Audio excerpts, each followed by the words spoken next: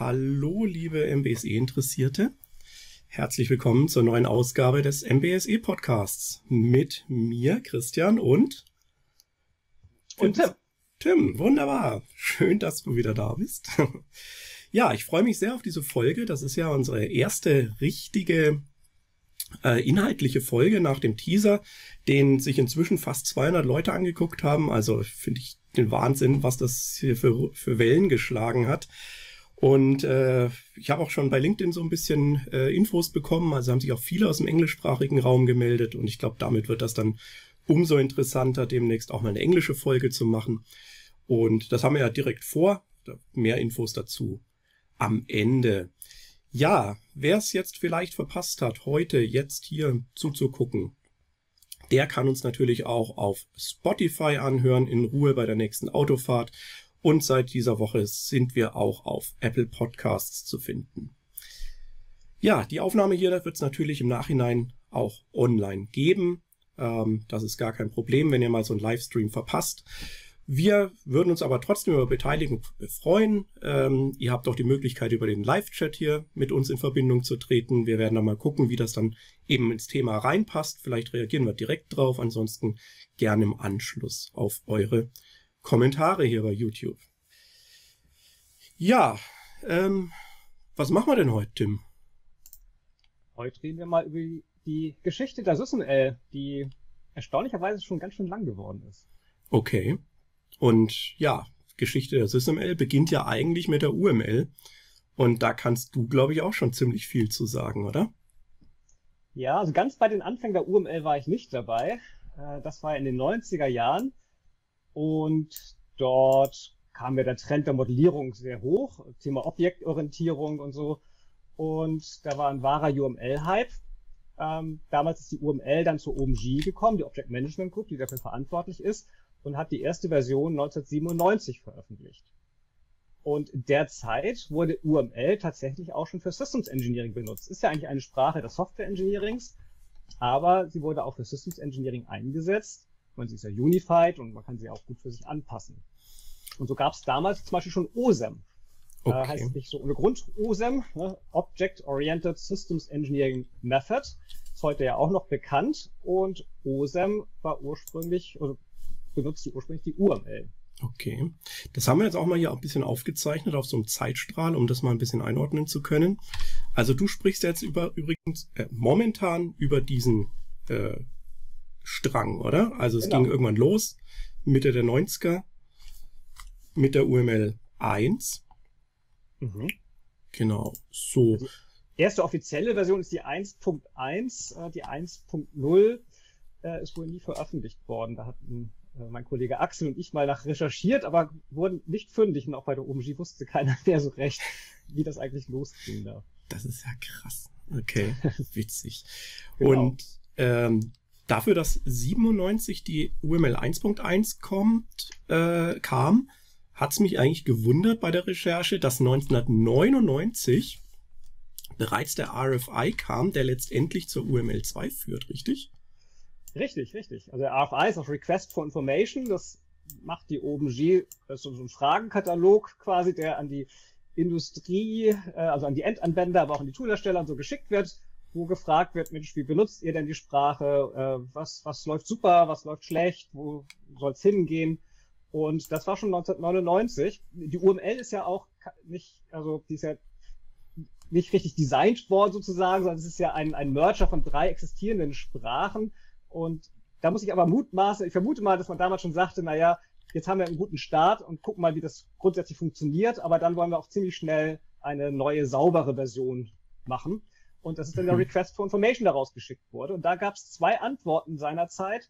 Eine von Incosi, die geantwortet haben, dass das auch benutzt wird für Model-Driven System Design, MDSD hatten sie es genannt, und Lockheed Martin hatte geantwortet und von OSEM gesprochen, was seinerzeit zu Lockheed Martin gehörte, oder die haben das entwickelt. Und die Person dahinter war übrigens Sandy Friedenthal. Das wollte ich gerade sagen. Sandy war doch damals bei Lockheed. Okay, dann ist Sandy das genau die Zeit. So. Genau. Gut. Ja, und was dann ja passiert ist nach einem RFI, also man guckt sich dann diese Antworten an und überlegt sich, tja, lohnt sich das jetzt was Neues zu starten? Hat man damals überlegt. Und wenn man was Neues startet bei der OMG, dann wird ein Request for Proposal rausgegeben, also so ein Anforderungskatalog. Und das wird wie so eine Art Ausschreibung sozusagen ja dann veröffentlicht. Und dann können sich Konsortien zusammentun und sagen, darauf antworten wir jetzt mal. Und man hat eben damals auch darüber nachgedacht, Systems Engineering mit aufzunehmen, hat das dann aber auch wieder verworfen, weil dann wäre die UML vielleicht doch ein bisschen groß geworden und hat dann einfach parallel ein weiteres RFP rausgegeben. Genau, das war ja dann 2003, glaube ich, der RFI, wenn wir das richtig recherchiert haben, und 2004 dann der RFP, 2002 der RFI und 2003 der RFP. Ein Jahr versetzt, genau. Man hat das getrennt gemacht und hat dann ein Request for Information, UML for Systems Engineering, rausgebracht, 2002 und 2003 dann den RFP. Und das hieß eben wirklich UML for Systems Engineering. Okay, spannend. Das war die Zeit, wo ich dazugekommen bin, zur OMG. Lange ist es schon her. Ich bin damals, als die UML sich weiterentwickelt hat, mit hinzugekommen. Auf dem RFI von der UML 2 ist ja irgendwann auch die Entwicklung zur UML 2 entstanden und da bin ich mit in der OMG eingestiegen und in diese UML 2 Arbeitsgruppe gekommen. Okay. Gut, und die hat sich ja dann, also es hat ja eine ganze Zeit lang gedauert vom RFI aus. Und ich glaube, zum Thema RFI und RFP, da machen wir mal eine Folge, wie die OMG funktioniert. Da laden wir am besten mal den Jason dazu ein, den Technical Director letztendlich. Der kann uns das ganz genau erklären. Genau, es hat das ja lange gedauert mit der UML 2, so viel ich weiß. Und wenn wir jetzt den Strahl da mal nehmen, waren das 7, 8 Jahre, bis da die UML 2.0 kam? Ja, das war schon ein dickes Brett, was man da gebohrt hat. Die UML war in den 90er Jahren ja ziemlich berühmt geworden, war ein großer Hype. Und entsprechend gab es natürlich auch viele Stakeholder, die plötzlich rumzerrten. Und insofern war das nicht so eine einfache Geschichte. Die UML 2 war im Prinzip fertig. 2003 muss es gewesen sein ungefähr. Wurde auch von der OMG angenommen. Und dann hat da eben 2005, 2 Jahre, eine sogenannte Finalization Task Force, die wird immer noch gebildet, dran gefeilt, um dann den endlichen finalen Standard zu machen. Okay. So eine Zwischenfrage, waren die Toolhersteller der UML 1 auch gleichzeitig die der UML 2? Oder gab es da so eine Verschiebung? Da gab es eine Verschiebung. Bei der UML 1 gab es damals 2 große Toolhersteller. Habe ich noch in Erinnerung. Das war einmal Rational Rose, die Firma Rational, die später von IBM gekauft wurde. Und dann war dort Together Soft. Da hing auch Borland drin. Ich glaube, es war jetzt eine eigene Firma, da hat Borland das gekauft. Together hat den Wechsel nicht so ganz überlebt. Und ich weiß gar nicht, ob die ein UML 2-Tool noch gemacht haben, aber ich glaube, dann waren die ziemlich schnell weg. Okay. Und was hat sich da so getan über die UML hinweg? So 2.0, 2.1, 2.2, 2.3? Also war das nur Bugfixing oder gab es da auch nochmal größere Entwicklungen? Ja, gute Frage. Genau weiß ich es gar nicht mehr. Also diese Punktversion, da arbeitet ja eine Revision Task Force dran. Und jeder kann auch Bugs einreichen. Auf der Webseite der OMG kann sagen, hey, das glaube ich nicht, das hier ist, glaube ich, ein Fehler. Oder ich verstehe hier was nicht. Und das wird von dieser Taskforce abgearbeitet und dann entweder abgelehnt, weil wir hat er nur falsch verstanden oder machen wir nicht. Oder wirklich einen Fehler beheben oder manchmal ist es auch nur was wieder klarstellen. Okay. Ich kann mich an richtig große Änderungen nicht erinnern. Okay. Ich weiß auch von 2003, also dieser Feinschliff, da hat man größere Änderungen tatsächlich gemacht und das war insofern ein bisschen ärgerlich, weil man wollte damals die UML 2 so richtig in den Markt pushen und hat dann ein Zertifizierungsprogramm aufgesetzt damals, OCUP, OMG Certified UML Professional, und die Fragen dazu wurden schon auf der Version entwickelt von 2003. Dann hat man dummerweise zwischen 2003 und 2005 ein paar Umbenennungen gemacht und auch 1, 2 Elemente rausgeworfen und da gab es Fragen zu. Weiß ich auch, weil ich Vorbereitungskurse damals gegeben habe und dann mal sagen musste, Achtung, jetzt erzähle ich euch was es gar nicht mehr gibt. Okay, cool. So, und wenn wir jetzt in der Zeit weitergehen, wir sind jetzt im Jahr 2005, die UML 2 ist da und dann plötzlich schon im Jahr 2007 rum kam die SysML. Das heißt, man muss ja irgendwie schon vorher von der UML 2 gewusst haben und auf der schon wirklich aufgebaut haben. Oder hat man auch schon versucht, UML for Systems Engineering auf der UML 1 zu machen? Oder wann hat man da geschwenkt? Da hat man schon die UML 2 genommen als Basis. Das war von vornherein klar, dass das die Basis werden wird für die SysML. Und eigentlich war es ja ein UML for Systems Engineering, so hieß es ja ursprünglich. Man hat dann das Konsortium, was daran gearbeitet hat, kam dann auf den Namen SysML, das ist dann da entstanden. Dieses Konsortium hat sich SysML Partner damals genannt, waren 25 Organisationen, meine ich, die, als es gegründet wurde, dabei waren. Es waren aber auch Organisationen dabei, die einfach schnell hier geschrien haben und dann, ja, standen sie auf der Liste, man hat aber nichts mehr von denen gehört. Man muss sich aber so vorstellen, dass von diesen Organisationen auch in der Regel pro Organisation eine Person letztendlich dann in der Arbeitsgruppe dann tätig ist. So richtig aktiv waren es dann, glaube ich, auch nur so im Kern vielleicht um die 10 Personen, die richtig aktiv waren, die kontinuierlich dabei waren. Ja, und weil ich damals bei der UML aktiv war, bin ich dann gleich, als die SysML gestartet ist, dieses Konsortium gestartet ist, auch gefragt worden, ob ich da nicht gerne mitmachen möchte. Und da habe ich natürlich gleich ja gesagt. Das fand ich hochgradig spannend. Okay. Welches SysML-Element geht auf dich zurück? Ich habe damals, ich war ja der Neuling, ich war da auch ein bisschen, oh je, ich fühlte mich ja ganz klein, weil die anderen, das war halt IBM und Airbus und Boeing und Raytheon und Lockheed Martin und dann war eben Ose da und ich saß da, fühlte mich auch ein bisschen klein. Ich habe dann Model Elements abgekriegt und das ganze Kapitel, das ist halt so ein bisschen so dieses, schon ein bisschen langweilig, ne? Aber war für mich auch okay. Alles andere hätte mich auch überfordert. Ne? Also ich war IBM, der war an den Requirements dran und das NIST, hier Conrad Bock war an den Activities ganz groß dran. Also das hätte mich auch überfordert. Ich war bei den Model Elements dabei. Okay, cool. So, diese Gruppe hat sich übrigens damals gestritten und es gab eine Zeit lang dann 2 Teams, 2 konkurrierende Teams, die an der SysML gearbeitet haben. Das kennen wir ja auch aus dem Lehrervergangenheit. Ja. Und haben uns dann irgendwann wieder vertragen und dann hieß es auch SysML Merge Team, glaube ich, hieß es zuletzt. Und daraus resultiert aber noch eine Besonderheit, wenn man nämlich mal die Webseite sysml.org aufruft. Ich habe es lange schon nicht mehr gemacht, aber dann findet man Informationen über die SysML, die ein bisschen komisch sind. Die offizielle Webseite ist OpenGSysML.org. Und auf der sysml.org wird eine SysML 1.0 als Open-Source-Version angeboten. Das kommt aus diesem Streit von damals. Und da hat jemand diese Webseite dann gekrallt. Wieder was gelernt. Ja, ja. Okay. So, und jetzt spielt aber auch irgendwie die Incosi damit rein, mit der SysML. Richtig? Ja, die war auch dabei. Habe ich damals gar nicht so richtig mitbekommen, ehrlich gesagt. Ich war zwar schon in der Gesellschaft für Systems Engineering, also dem Local Chapter, da war ich schon dabei in der Zeit, aber Incosi, so als internationale Großorganisation dahinter, habe ich nicht so richtig wahrgenommen.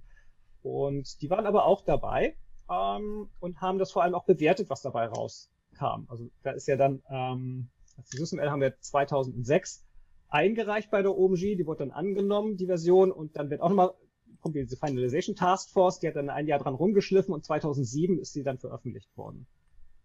Genau, und im selben Jahr hat Incosi dann, weiß ich, gemeinsam auch mit der OMG die MBSE-Initiative gestartet, wo es darum ging, viel auch um SysML, aber nicht nur SysML, das Thema MBSE zu challengen, verschiedene Teams zu machen, das weiterzuentwickeln.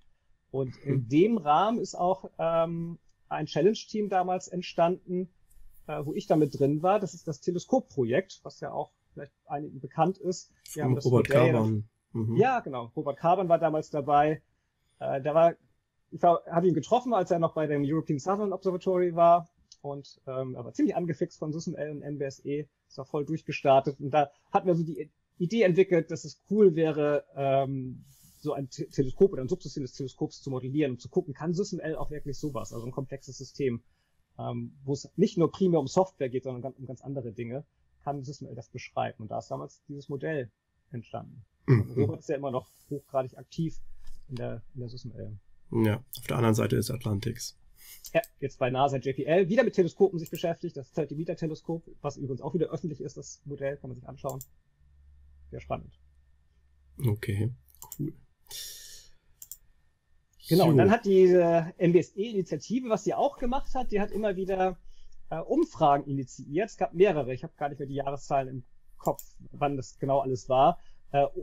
Umfragen gemacht, um eben rauszukriegen an der Industrie, wie wird eigentlich SysML benutzt, was kommt gut an, was kommt schlecht an, was fehlt, um das schon ein bisschen so auszuloten. Also als wir die SysML damals entwickelt haben, haben wir auch gesagt, dass wir sie minimalst entwickeln. Also wenn wir irgendwie ein Konstrukt hatten, wo wir keinen guten Use Case für hatten, haben wir es nicht mit eingebaut. Also tendenziell ist sie zu klein, weil wir sagten, lieber zu klein als zu groß. Und dann aber schnell nachjustieren. Deswegen wurde ziemlich schnell auch diese Umfragen gemacht, um das zu erörtern. Okay. Und ist das auch ein Grund, warum es dann ein Jahr später schon die 1.1 gab, dass man da schon geschraubt hat? Oder wie ging das weiter? Ja, bei der 1.1 wurde schon so ein bisschen dran geschraubt, aber ich glaube, das war einfach, ja, wenn so 1.0 draußen ist, muss die 1.1 gleich nachkommen. Ne? Ich meine, da merkt man schon, oh, Mist, und das falsch und das falsch. Also hat man dann ziemlich schnell separiert. Aber es gab dann schon interessanterweise Ende 2008 eine OMG SysML Information Days. Ich weiß gar nicht mehr, wo das war, irgendwo in den USA. Da haben sich Toolhersteller, aber auch Endanwender und Hochschulen getroffen, um eben schon über die SysML sich auszutauschen und auch über die Zukunft der SysML nachzudenken.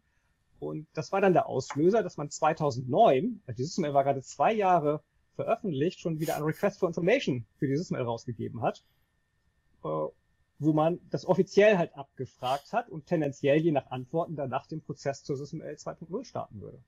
Okay. Gut. Aber dazwischen kamen ja noch ein paar Versionen, über die wir noch reden können. Genau, also das Request for Information, die Antworten, die dann kamen, ich weiß es nicht mehr im Einzelnen, hat auf jeden Fall nicht jetzt ausgelöst, oh Gott, wir müssen sofort eine neue Version machen der SysML, das kann ja keiner benutzen. Deswegen ist da jetzt ja auch lange nichts passiert. Es gab dann die 1.2, die ist dann 2010 rausgekommen.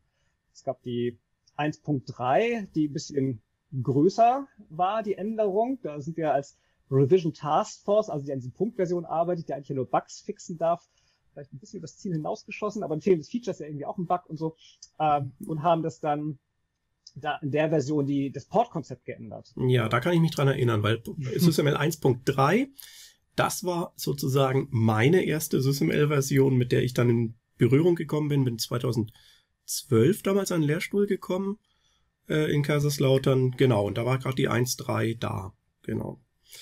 Und da hatte ich schon gesehen, okay, Flowport war deprecated oder sowas. Mhm. Da sind Proxy und die Fullports hinzugekommen. Das gab es vorher nicht. Diese Unterscheidung zwischen diesen beiden Konzepten, das war halt so implizit im Port-Konzept drin, aber jetzt hat man es da explizit gemacht. Ja, das war schon eine größere Änderung damals. Okay, und damals hat man auch dann immer auch das UML-Metamodell ein bisschen die Updates mitgenommen, oder? Weil damals lief ja die UML noch parallel. Die lief parallel und immer wenn es eine neue SysML-Version anstand, gab es dann eben auch immer ein Update. Da haben wir immer geguckt, ja, auf welchem Stand ist jetzt gerade die UML und hat das dann nachgezogen. Ich kann mich jetzt aber nicht wirklich erinnern, dass es irgendwo mal einen größeren Impact gab, wo man sagte, oh, jetzt hat die UML da was geändert, wo wir irgendwie groß hinterher müssen. Das passte eigentlich mal ganz gut. Okay. Genau. Was haben wir denn da sonst noch? 2012, das war ja auch die Zeit der SysML Modelica, oder? Ja, genau. Da fing das nämlich an, dass man merkte, SysML ist ja auch keine Insel. Also die Modelle will man auch woanders mit andocken. Das passt ja irgendwie daran. Und da gab es eine Initiative, die das dann vorangetrieben hat, dass es eine SysML Modelica Transformation gab. Das war letztendlich ein Profil, was auch ein Standard wurde. SYM hieß das, SYM. Um ein SysML-Modell anzureichern, um dann nachher eine Transformation Richtung Modelica hinzubekommen. Das war die Georgia Tech, oder? Das war so Axel Reichwein, so die Leute von Chris Paredes, glaube ich. Ja, ich glaube, die waren aktiv und dann, ich glaube, dahinter steckte dann Airbus, oder ERDS Innovation hießen die, der Wladimir Schamai. Okay. Der war da ganz aktiv. Und auch der Peter Fritzson, der Modelica-Papst, der hing da auch, glaube ich, irgendwie mit drin. Zumindest war der Wladimir Doktorand beim Peter Fritzson. Gut. Aber da kann ich mich auch täuschen. Das war zusammen. Und das ist auch nicht weiter verfolgt worden. Das ist damals rausgekommen und es ist gibt keine neuen Versionen. Ich habe das auch in freier Wildbahn nicht aktiv erlebt. Okay. Ja, wo sind wir denn da jetzt? Da sind wir jetzt 2013 rum. 2012, 2013. Ja, da gab es dann ein bisschen eine Lücke, auch wie man in seiner Grafik da auch erkennen kann, zwischen der 1.3 und der 1.4. Hattest du genug Platz, um SysML 1.x reinzuschreiben? Genau. Da in der Zeit ist ja, hat man dann ernsthafter auch über die SysML 2 schon nachgedacht. Ja, genau, richtig. Also einerseits das und vielleicht nochmal ganz kurz rein für alle, die sich fragen, wo die BPMN da bleibt in dem Kontext. Die habe ich ja auch noch mit aufgenommen. Da gibt's ja auch eine Vorgeschichte zu, Tim, zur BPMN. Ja, also die hat nicht die OMG ursprünglich gemacht, sondern eine andere Organisation. Ich meine, die ist Workflow Management Coalition, bin mir nicht ganz sicher. Es gab da einige, oder genau, weiß ich nicht mehr. Es gab eine andere Organisation, die das gemacht hat und das ist dann in die OMG übergegangen. Und das war dann die BPMN 1.0 und da gab es dann 1.2. Aber da kam auch schnell die Überlegung auf, eine BPMN 2.0 zu machen. Da war ich damals auch dabei. Also wenn man einmal bei der OMG drin ist, dann ist man überall dabei. Genau. Und da gab es auch konkurrierende Einreichungen. Da war großer Streit damals in der Zeit. Da gab es verschiedenste Ansätze, wie die auszusehen hat. Nein, das ist halt das, was sie heute ist, die BPMN 2. Übrigens, glaube ich, Business Process Management Notation. Das war eine reine Notationssprache. Das wollte man die Abkürzung, weil die bekannt war, nicht ändern. Aber hat man aus Business Process Management Notation Business Process Model Notation gemacht, weil jetzt mit der Zweier war ja das Modell da. Was ich interessant finde, ist, dass das BPMN UML Profile ein eigener Standard ist, der erst nach der Veröffentlichung der BPMN 2 gekommen ist. Ne? Das war mir so gar nicht so klar. Also für mich war so 13, 14 da in diese Welt eingestiegen. Nö, also BPMN kannst du mit UML-Tools machen. Ne? Ja, nee, konnte man eigentlich genau genommen dann nicht mehr, weil das BPMN basierte halt nicht mehr auf der UML. Und das mit dem Profile hat man das dann aber ermöglicht, dass man trotzdem BPMN mit UML-Werkzeugen machen kann. Und viele UML-Werkzeuge bieten das ja auch an. Okay. So, jetzt sind wir eigentlich abgesprungen damals von dieser Lücke von SysML 1.3, 1.4 und tatsächlich, da wurde dann ja die SysML Roadmap Working Group gegründet von Sandy, glaube ich, vermute ich jetzt einfach mal. Im Zweifelsfall Sandy, ja. Genau. Genau, das war im März 2014. Im März? Okay, gut. Ich hätte es gedacht später, aber auf jeden Fall 2014. Okay, das habe ich jetzt auch in der Recherche rausgekriegt. März ist ja dann immer Washington, also Reston Meeting.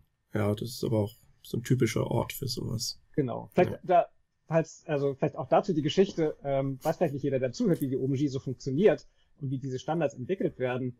Also die OMG trifft sich regelmäßig. Ich glaube, inzwischen sind es 4-mal im Jahr, früher war es glaube ich sogar 6-mal im Jahr. Das war ziemlich viel für eine Woche zu den Technical Meetings. Früher, als es ich glaub, vor der Finanzkrise oder sowas, als Geld nicht so wichtig war, tourte diese Veranstaltung auch um die Welt und nachher war es fast noch in den USA. Ich war damals nie dabei. Das war echt eine Ausnahme, aber wir haben als kleinen Ose damals gesagt, also ich bin da schon, in der Woche habe ich 2, 3, 4 Stunden Telefonkonferenzen gehabt immer. Das genügt. Ich kann jetzt nicht auch noch 6 Wochen im Jahr irgendwie die Welt jetten, um an so einer Konferenz teilzunehmen, für die man übrigens auch noch bezahlen muss. Also man zahlt dafür, dass man da mitarbeiten darf. Das ist ein tolles Konzept. Und genau, da war ich also nicht dabei bei den Technical Meetings. Und nachher hat man die Anzahl ein bisschen reduziert und findet in den USA statt. Aber in der Zeit auch bin ich mit der SysML 1.4 oder 1.5 bin ich gefragt worden, ob ich Co-Chair werden möchte, der SysML Revision Task Force, also die an den 1.-Versionen arbeiten, unter der Bedingung, dass ich häufiger teilnehme. Und genau, es muss nach dieser Roadmap Working Group gewesen sein, weil dann habe ich gesagt, das SysML 2 ist da am Horizont, da will ich auf jeden Fall deutlich dabei sein und dann habe ich dazu gesagt und seitdem bin ich dann eben auch der Co-Chair der SysML Revision Task Force geworden. Okay. Gut, aber dann kam ja trotzdem die 1.4 und die 1.4 ist ja die Version, die damals zum ISO-Standard auch geworden ist, also die 1.4.1. Ich weiß nicht, ISO... Man muss noch 1.4.1 machen, weil ISO hat da ein paar besondere Anforderungen, wie Überschriften formatiert sind und sowas. Stimmt, also nichts Aufregendes, aber man muss halt noch eine Änderung machen und das wurde dann zur 1.4.1 Version. Genau, das ist ein ISO-Standard, ISO 19514. Ja, richtig. Was kam denn in der 1.4? Da kam die Element Group, da kam irgendwas an den Requirements. Nee, das war die 1.3, wo man in den Requirements auch ordentlich gedreht hat. 1.5 wurde auch noch was gedreht. Ja, okay. Ja. Die Units kamen dazu. Das war stimmt, ja, Rocket. Also Nicolas Rocket vom JPL. Ja, richtig. Da kann ich mich dran erinnern, weil 2015 Dezember-Meeting, stimmt, das war mein allererstes OMG-Meeting in den USA drüben. Also mein allererstes war 3 Monate vorher, das war in Berlin, also in Europa. Aber mein erstes richtiges OMG-Meeting war dann Dezember 2015 in La Jolla, also in San Diego. Und da hatte ich dann eben auch Nicolas kennengelernt, der mir damals noch erzählt hat, also er hat jetzt diese QUDV Library irgendwie eingeführt oder überarbeitet und das hat er jetzt einmal gemacht und das kann das nächste Mal jemand anders machen, weil das war wohl eine Heidenarbeit. Ja. Nicolas von NASA JPL. Genau, er hat den ganzen Units-Bereich, also vorher in der SysML 1.0 gab es ja sogar auch schon Units, aber das war mehr oder weniger, dass ich einen Wert, vereinfacht gesagt, ein Label ranklatschen konnte, du bist die Einheit, also Kilogramm und hast die Dimension, hieß es noch, Masse oder sowas, mehr war das nicht. Und der Nicolas hat da ganz schön viel dahinter getan, dass man sehr detailliert beschreiben kann mit Unit Conversion, allem drum und dran. Dieses QUDV ist ja das Quantity Units and Dimension Values, oder das ist die Abkürzung, das ist die Library. Ja, und der hat echt viel da gemacht. Es war auch irgendwie so seine Welt. Ich weiß noch, dass das darf man gar nicht so laut sagen, aber hört ja keiner mit. Dass wir nachher bei der 1.5, 1.6, dann mussten wir ein paar Diagramme ändern und dann kriegten wir irgendwie raus, der hat nur noch Nikolaus auf seinem Laptop. Und dann, war das gar nicht so einfach da ranzukommen, dass wir ein paar neu machen und so. Oh, da kann ich mich auch noch dran erinnern. Ja, da wird noch gefragt, ob man nicht irgendwie aus den Vektoren der PDFs nicht wieder was basteln kann, ja? Ja, da kann man die Sourcen nicht mehr ran, die hatte er auf seinem Laptop. Ja. Naja. Okay, so, jetzt sind wir bei der, 1.5. Was war da groß neu? Das war auch so eine Zwischenversion irgendwie. 1.5 weiß ich gar nicht mehr, was da Besonderes war. Es gab im Hintergrund eine größere Änderung, die aber man hatte versucht, zum ersten Mal die Spezifikation zu generieren. Also vorher wurde die SysML, also auch die UML, die alten UML-Versionen und die SysML-Versionen sind mit Visio gemacht worden, weil es gab ja immer kein Tool, weil das ist so ein bisschen Henne-Ei-Problem. Und man wollte ja natürlich auch keinen Toolhersteller bevorteilen, nicht bevormunden, und hat dann das mit Visio gemacht, aber das hat natürlich auch, das merkt man den Standards auch an, dass sie nicht ganz konsistent sind. Und dann hat man das erste Mal versucht, das zu generieren, und zwar mit OpenMBE, den Open Model Based Engineering Environment. Ja. Open Source Plattform, auch von NASA JPL entwickelt. Hat man am Ende dann nicht gemacht. Es war kurz davor, es scheiterte so ein bisschen an Deadlines und Technik und so. Aber der Plan ist immer noch, das zu tun. Also ich fand die Ansätze auch sehr vielversprechend. Da gab es am Anfang massive Formatierungsprobleme bei diesem Model-to-Doc-Generator, DocGen, wie auch immer das da heißt. DocGen, genau. Aber das wurde ja deutlich besser und ich fand das schon sehr spannend, modellbasiert eine Spezifikation aufzustellen, die dann generiert wird. Das war ziemlich herausfordernd, das zu machen. Vor allem es gibt ja auch Diagramme, wo man ein bisschen tricksen musste, weil das konnte halt noch kein Werkzeug. Aber jetzt hatte man ein echtes Modell, musste es ja trotzdem irgendwie damit machen. Ja, der Teufel steckt dann auch wirklich im Detail. Es geht ja um einen Standard, ne? Da muss ja jedes Komma identisch sein und das muss man nachweisen, dass man, wo der Change Request dafür war und so. Und deswegen hat im Detail sich dann da irgendwo verloren.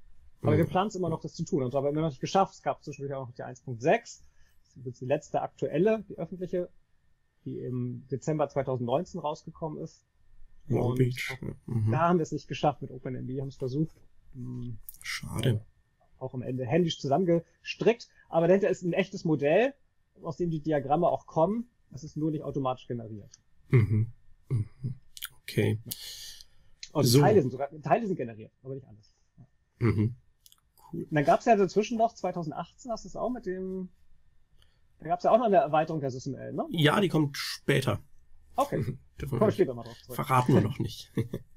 Genau, also ihr seid jetzt gerade an der 1.7 dran, also mit der 1.6 endet die SysML 1 nicht, so viel ist klar. So viel ist klar. Da kommt ja jetzt einiges dazu und jetzt weiß ich gar nicht, was da so kommt. Genau, hier sind wir jetzt. Da hat sich ja auch noch an der UML einiges getan, also beziehungsweise an artverwandten Standards, die von der UML abgeleitet sind oder die UML erweitern, wie beispielsweise die FUML, die Foundational UML, oder? Semantics of a Foundational Subset for Executable UML. Ja, so ähnlich. FUML ist leichter. Genau, FUML, das kann man sich leichter merken. Und die hat ja die war ja wiederum Basis für so ein paar Sachen, die man einfach gebraucht hat. Und da kam ja dann irgendwann noch ELF, also die Action Language for Foundational UML. Ja. Genau, da hat sich ja auch einiges getan und auch das ist ja so Basis, die jetzt für dann gleich SysML 2 und aber auch für indirekt für diese SysML 1.7 vielleicht sogar hilft. Und ich glaube aber der spannendste Teil, der jetzt dann noch da gelaufen ist, und das ist ja die große Kritik an dem UML-Metamodell, was ich so über die Jahre mitbekommen habe, dass sie oftmals nicht präzise genug ist. Also dass sie, ja, Interpretationen zulässt, das Metamodell. Und da kamen dann ja, ich dachte, die kommen jetzt, aber da wird wohl jetzt die SysML 2 weiter gemacht. Genau. Da kam ja dann plötzlich Precise Semantics auf. Und einmal für was? Für Composite Structures, glaube ich. Das eine ist die Precise Semantics for Composite Structures, genau. Also Ports, Connectors und sowas. Und das andere ist Precise Semantics for State Machines und es gibt noch Precise Semantics for Time. Das ist, glaube ich, noch nicht ganz, oder das ist, glaube ich, gerade veröffentlicht. Und dran gearbeitet wird an Precise Semantics for Interactions. Das ist also ein Sequenzdiagramm sozusagen, was man da macht. Also gestartet mit Fummel. Das war ja 2011. Also zumindest ist da veröffentlicht worden. Man hat natürlich vorher schon gedanklich damit gestartet. Also zum einen diese ganzen semantischen Schwächen der UML, an vielen Stellen steht in der UML drin, ja, das hängt dann von der Implementierung ab oder ist ein Semantic Variation Point. Und das wollte man halt glatt ziehen, sodass wenn man UML-Modelle austauscht, nicht nur die Syntax dann idealerweise 1:1 rübergeht, sondern dass sie auch semantisch auf einer anderen Plattform dann auch funktionieren. Und so sind diese ganzen entstanden und das ist halt ein Riesenprojekt, deswegen hat man es auch so ein bisschen verteilt. So stückchenweise hat man die UML halt semantisch gerade gezogen. Und wenn man die alle durch hat, eigentlich die Precise Semantics for Interaction, dann ist quasi die Basis dort geschaffen. Und der Bogen zur SysML kommt dann wieder rein. In der SysML 1.7 sind wir, also da sind wir ja gerade dabei, da machen wir wieder so ein bisschen Bugfixing und sowas, das läuft ja auch die ganze Zeit im Hintergrund, aber der große Teil ist, dort jetzt einen Anhang geben, der ist nicht normativ, weil das können wir nicht normativ machen. Precise Semantics for SysML, wo wir das gleiche für die SysML machen. Das baut dann auf diesen ganzen Standards dort auf, weil die SysML basiert ja auch auf der UML und obendrauf kommen dann eben die Precise Semantics von der SysML, wo wir genau beschreiben, wie denn in einer Laufzeitumgebung eben das genau funktionieren würde mit Binding-Konnektoren und Adjunct Properties, ein bisschen exotisch für viele und solche Dinge. Und das brauchen wir, weil das ist schon im Hinblick für die SysML 2, das muss alles dann irgendwie zusammenpassen. Ja. Genau, also ich glaube, die Protagonisten von den Precise Semantics sind ja ganz oft eben Ed Seidewitz und Konrad Bock, vermute ich jetzt einfach mal. Ja, und Ed, okay. Ja. Konrad mischt da auch ein bisschen mit, aber Ed ist der Kopf. Genau, aber Konrad macht ja bei der SysML 2 sehr viel der Verhaltensmodellierung, also des Verhaltensmetamodells. Genau. Und Konrad macht... Bitte? Darf ich jetzt über 2018 mit der... Nee, immer noch. Ja, doch, mach mal's.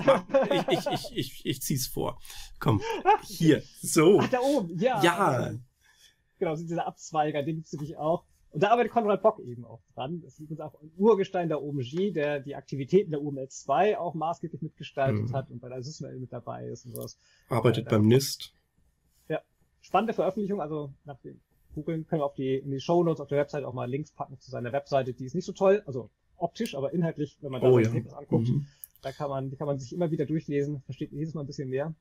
Ja. Ja, und 2018 gab es SysPHS. Das ist die SysML Extension for Physical Interaction and Signal Flow Simulation.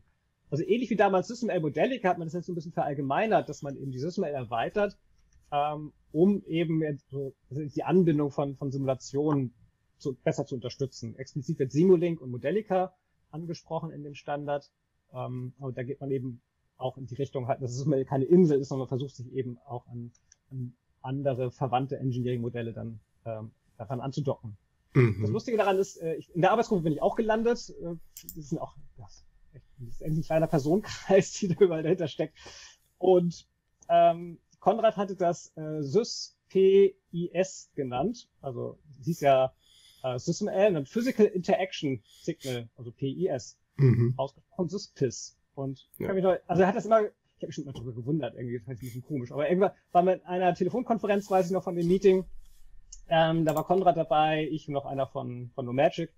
Und der von NoMagic sagt dann auch irgendwann mal, also SysPIS finde ich klingt echt doof. Also, das war immer schon während der Kaffeepausen immer, ja, der PIS-Standard da. Ne? Ja, das ist Standard. Und dann Konrad irgendwie, ehrlich, meinst du?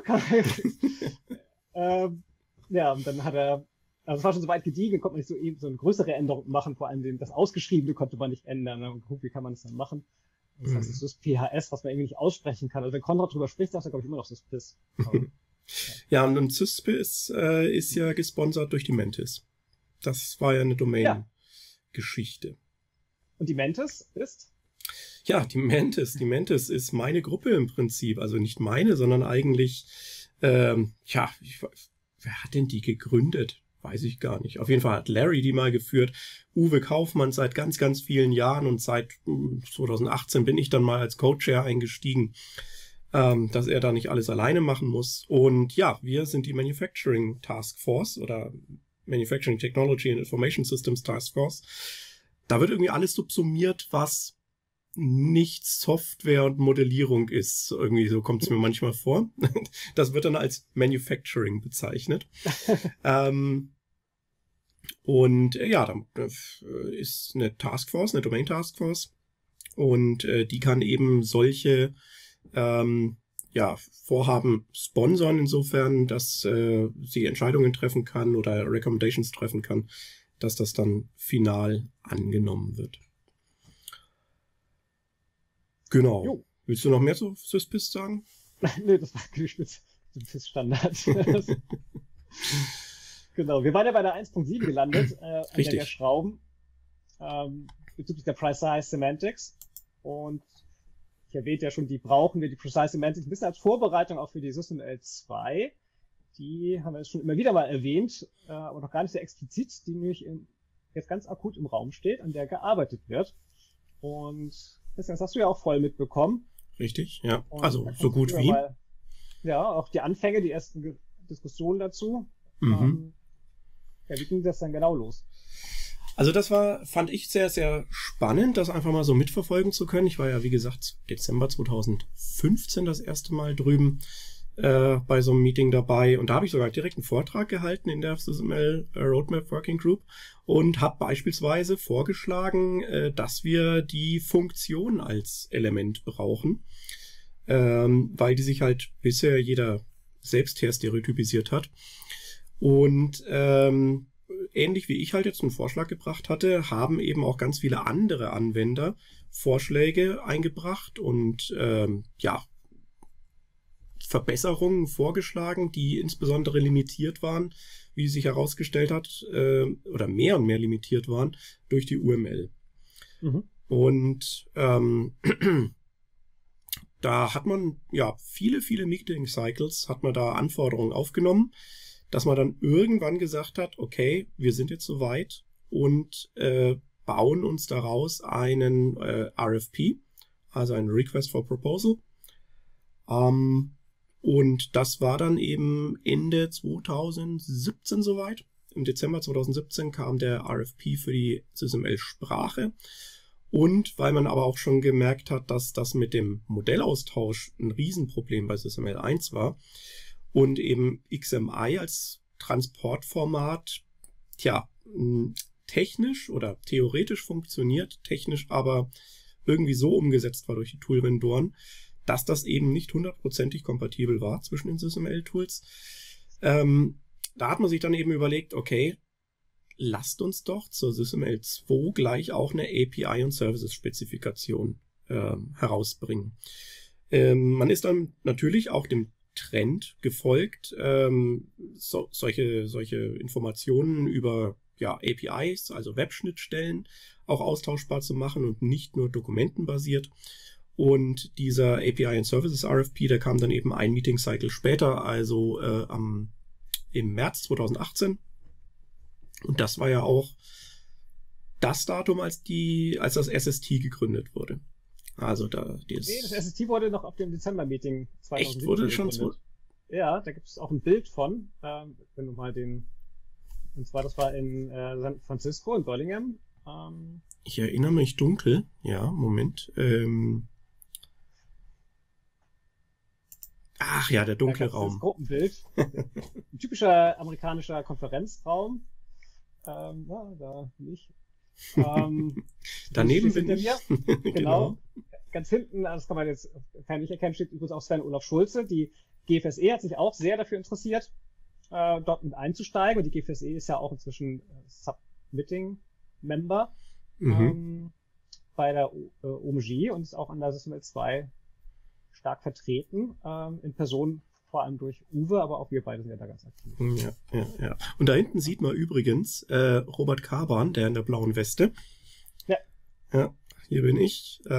Hier auch ein Urgestein der OMG sozusagen, auch so ein wandelndes Lexikon, ein gebürtiger Deutscher. Ja, der genau vor dir steht oder vor mir. Genau. Manfred Köthe, genau. Hat witzigerweise noch eine Verbindung zu meinem ehemaligen Chef. Die haben am gleichen Lehrstuhl promoviert. Und hier gegenüber, da in die Richtung, da ist dann, mir gegenüber ist dann der Sandy Friedenthal. Genau, Sandy Friedenthal. Spricht auch jetzt auf dem TDSE übernächste Woche im SysML Track. Da haben wir Sandy gefragt, ob er nicht was über die SysML 2 erzählen kann. Und das macht er dankenswerterweise. Also wer noch nicht angemeldet ist zum TDSE, ist dieses Jahr sehr günstig. Ab 25 € geht's los. Kann man sich über Xing anmelden. Genau, Rick Steiner ist, sehe ich da noch, Manas, wer ist denn da hinten noch alles? Der Manas ist der, der da so oben steht, der ist für die API zuständig, primär. Richtig. Ganz hinten am Ende des Tisches, steht das Chris von der NASA, der ist da sehr aktiv und zieht hier, genau. Ist da noch die Brittany Friedland von Boeing? Ja, kann sein. Die war da auf jeden Fall, aber sehen wir gerade nicht. Bjorn, Ed, ja, also es ist eine sehr, sehr illustre Runde und es macht echt Spaß, die Leute auch immer wieder zu treffen. Also kann man nur empfehlen, mal bei so einem OMG-Meeting auch mitzumachen. Geht jetzt ja leider nicht mehr. Ich kann ja nochmal das letzte physische Treffen, das war hier, das war 2019 im Dezember und seitdem ist durch Corona alles nur noch virtuell. Wink mal, wo bist du denn? Ich bin da. Genau. Das war Long Beach, auch wieder in Kalifornien. Sehr schönes Meeting, muss ich sagen. Schönes Hotel. Auch aus Film und Fernsehen bekannt. Ich glaube, da wird mal ein Schwarzenegger-Film gedreht. Ich glaube, Last Action Hero oder sowas ist da die Endszene auf dem Dach von dem Hotel. Ja, das passt ja zu unserem Meeting. Ja. Genau, dann können wir noch wie geht's weiter mit der SysML 2? Die ist ja noch nicht fertig, ne? Genau, die ist nicht fertig. Die wird gerade erarbeitet. Wir hatten es eben kurz auf dem Bild noch gesehen. Die Initial Submission gab's jetzt auf dem letzten Meeting. Also es ist ein großer Schritt, aber damit ist natürlich auch immer noch nicht die SysML 2 fertig. Was in der SysML 2 drinsteckt, werden wir mal anders sehen. Auch sehr bald. Ja. Aber wie geht denn sowas weiter, Tim? Also wir haben jetzt eine Initial Submission. Das klingt jetzt erstmal gut. Also es ist eine Idee da, die submittiert wurde von einer Gruppe, die auf den RFP geantwortet hat. Glücklicherweise ist es jetzt eine Gruppe. Das war anfangs kurzzeitig mal, waren es 2 Gruppen, wovon sich eine dann relativ bald wieder aufgelöst hat. Ja. Und genau, wie geht's denn jetzt weiter? Also jetzt gibt's ja eine Revised Submission irgendwann erst. Genau, die Revised Submission ist das nächste und das kann theoretisch schon die fertige sein. Allerdings ist die geplante Abgabe im Mai nächsten Jahres. Also wir werden da keine fertige abgeben können. Das wird nicht, also das geht nicht. Da ist einfach noch ganz viel zu tun. Und ich erzählte ja am Anfang die SysML 1, da waren wir 25 Firmen, die daran beteiligt waren. Und viel weniger Personen, die letztendlich richtig aktiv gearbeitet haben. Jetzt sind es über 70 Firmen in dem Konsortium. Mit 170 Leute oder über 170 Leute sind dabei. Und das ist ja keine Firma, wo oben ein Chef drüber hockt, sondern das ist ja einfach nur ein Verbund von Leuten, die das machen. Und auch eher unverbindlich. Ne? Also man kann ja da nichts anordnen. Das ist schon echt eine Mammutaufgabe. Und die sitzen in aller Welt, die Leute, und machen das alle mit Herzblut und nebenbei. Ich glaube, nur einige wenige, die wahrscheinlich von ihrem Chef gesagt kriegen, das musst du unbedingt machen. Meistens wahrscheinlich umgekehrt, sie dürfen es tun und freuen sich, dass sie es tun dürfen. Und ja, also so einem großen Team dauert das natürlich auch ein bisschen. Und am Anfang ging es halt sehr um den Kern der SysML, das ist sehr abstrakt, das verstehen nur ganz wenige wirklich richtig gut. Da ging die Arbeit relativ schnell voran, würde ich mal sagen. Jetzt greifbarer, die SysML, das werden wir auch in einem der nächsten Podcasts mal zeigen. Man kann sich das schon anfangen anzugucken und die Konzepte werden verständlicher. Und man merkt es auch in den Meetings, dass jetzt eben immer mehr Stakeholder dran ziehen und Fragen und gute Fragen ja auch stellen, aber das bremst natürlich ein bisschen das Tempo aus, weil man jetzt nochmal genau drüber nachdenkt, was aber am Ende natürlich gut ist für die Qualität. Also ich will das jetzt ja nicht schlecht reden. Ganz im Gegenteil, es ist ja super. Und es soll auch im Februar, ich habe am 23. und 25. Februar, aber das wird auch nochmal kommuniziert werden, sicherlich in den Medien, ein öffentliches Review geben, das ist mal 2, wo alle mitmachen können und was mit einbringen können. Das ist im Februar geplant. Ja, und wie gesagt, die Revised Submission wird nicht fertig sein im März, das wird sich wahrscheinlich noch ein bisschen hinziehen. Und dann kann es auch eine Second und eine Third Revised Submission geben. Und wenn aber irgendwann man sagt, das ist sie, und die OMG muss dann drüber abstimmen. Ne? Die kriegt das und sagt dann irgendwann, jo, das nehmen wir an, oder eben auch, nee, nehmen wir nicht an. Aber ich nehme an, das wird angenommen. Ich meine, das ist für die ja keine Überraschung, was da kommt. Und dann ist es aber noch kein fertiger Standard, weil dann, das ist wie bei der UML 2 damals, ne? Da muss noch diese Finalization Task Force wieder darüber, um ja aus diesem Standard, der da so eingereicht wurde von einem Konsortium, einen OMG-Standard zu machen. Das sind natürlich ein paar Formalien, die erfüllt werden müssen, auf die geguckt wird, aber es wird auch nochmal so gerade geschliffen. Also wir werden eben, wie gesagt, auch nochmal Konstrukte mal umbenannt, weil man merkt, es passt irgendwie nicht und so. Und ja, es ist spannend, wie lange die dauert. Also bei der SysML 1 hat sie ein Jahr gedauert, relativ flott. Da waren es aber recht wenig Leute. Bei der UML 2 hat das ja 3 Jahre, glaube ich, gedauert, oder 2 Jahre hat die geschliffen, bis es fein geschliffen war. Das kann bei der SysML ja auch passieren, bei der SysML 2. Das weiß man nicht. Also schnellstens würde ich sagen 1 Jahr, aber kann auch 2, 3 dauern. Also was ich ja bemerkenswert finde und was, glaube ich, mit die meiste Arbeit auch im Architecture Board dann am Ende bei der Prüfung verursachen wird, ist halt einfach die Abkehr vom UML-Metamodell. Also da können wir, glaube ich, auch schon vorgreifen. Die SysML 2 wird ja dann auf einem neuen Metamodell basieren, Kernel genannt, die Kernel Modeling Language. Und die ist ja von Grund auf neu aufgebaut in Schlug. Das ist ja genau der Prozess, wo du sagtest, das verstehen nur ganz wenige Leute und die sind noch ziemlich schnell vorangekommen. Also ich finde bemerkenswert schnell am Anfang. Und ich finde das auch immer wieder toll, denen zuzuhören, was sie sich überlegt haben, gerade in der ADTF, wenn es dann wieder Überlegungen gibt, gerade in Richtung Behavior. Aber was haben wir noch so geredet? Als wir dann mal irgendwann über Teil-Ganzes-Beziehungen geredet haben. Das fand ich auch total faszinierend. Gibt's ja diverse Formen von Teil-Ganzes-Beziehungen. Können wir auch mal ganzen Podcast drüber machen. Gibt's auch ein tolles Paper beim Konrad Bock auf der Webseite darüber. Sie haben gesagt, bei den Meetings in den Hotels, in der Lobby, wenn die Leute sich unterhalten, da können auch normale Touristen sind ja auch in den Hotels, ne? Die gucken einen schon mit großen Augen an, was für Themen wir da wälzen und was für Sorgen wir uns machen, wo wir uns die Köpfe hitzig reden über ganze Teilbeziehungen oder so. Und die dann denken so, hey, was machen die denn da? Ja. Abstrakt, das Ganze. Ja. Aber die SysML 2, die ist ja schon, also es gibt ja bei einem regelmäßigen Release vom aktuellen Stand, mit Pilotimplementierung gibt es, was man sich angucken kann. Ist noch nicht ganz trivial, ist nicht so, dass man es auf den Rechner packt, installiert und los geht's und man klickert dann schon Bildchen zusammen. Aber man kann sich das schon ganz gut angucken und das haben wir ja auch geplant, das mal vorzustellen, ne? Genau, nämlich sogar fürs nächste Mal schon. Deswegen, unser nächstes Thema heißt Unboxing SysML v2. Wie man sieht, oder ich habe es jetzt schon Englisch ausgesprochen, wir haben uns entschieden, den nächsten Stream dann auf Englisch zu machen, weil wir glauben, dass das auch viele international interessieren wird. Weil es diese Previews jetzt eigentlich schon seit über einem Jahr gibt. Aber ich glaube, viele Leute tun sich sehr, sehr schwer damit, mit diesem Package, das überhaupt erstmal installiert zu bekommen und dann da was mit anzufangen. Und das wird auch immer besser. Und wir gucken da mal in dieses Paket rein. Da sind schon Teile der Spezifikation, so eine Vorschau, dann Implementierungen in Eclipse und eine interaktive Anwendung in Jupyter Notebook. Aber das würden wir dann eben mit euch zusammen am 25. November wieder um 19 Uhr mit euch einfach mal angucken. Exakt.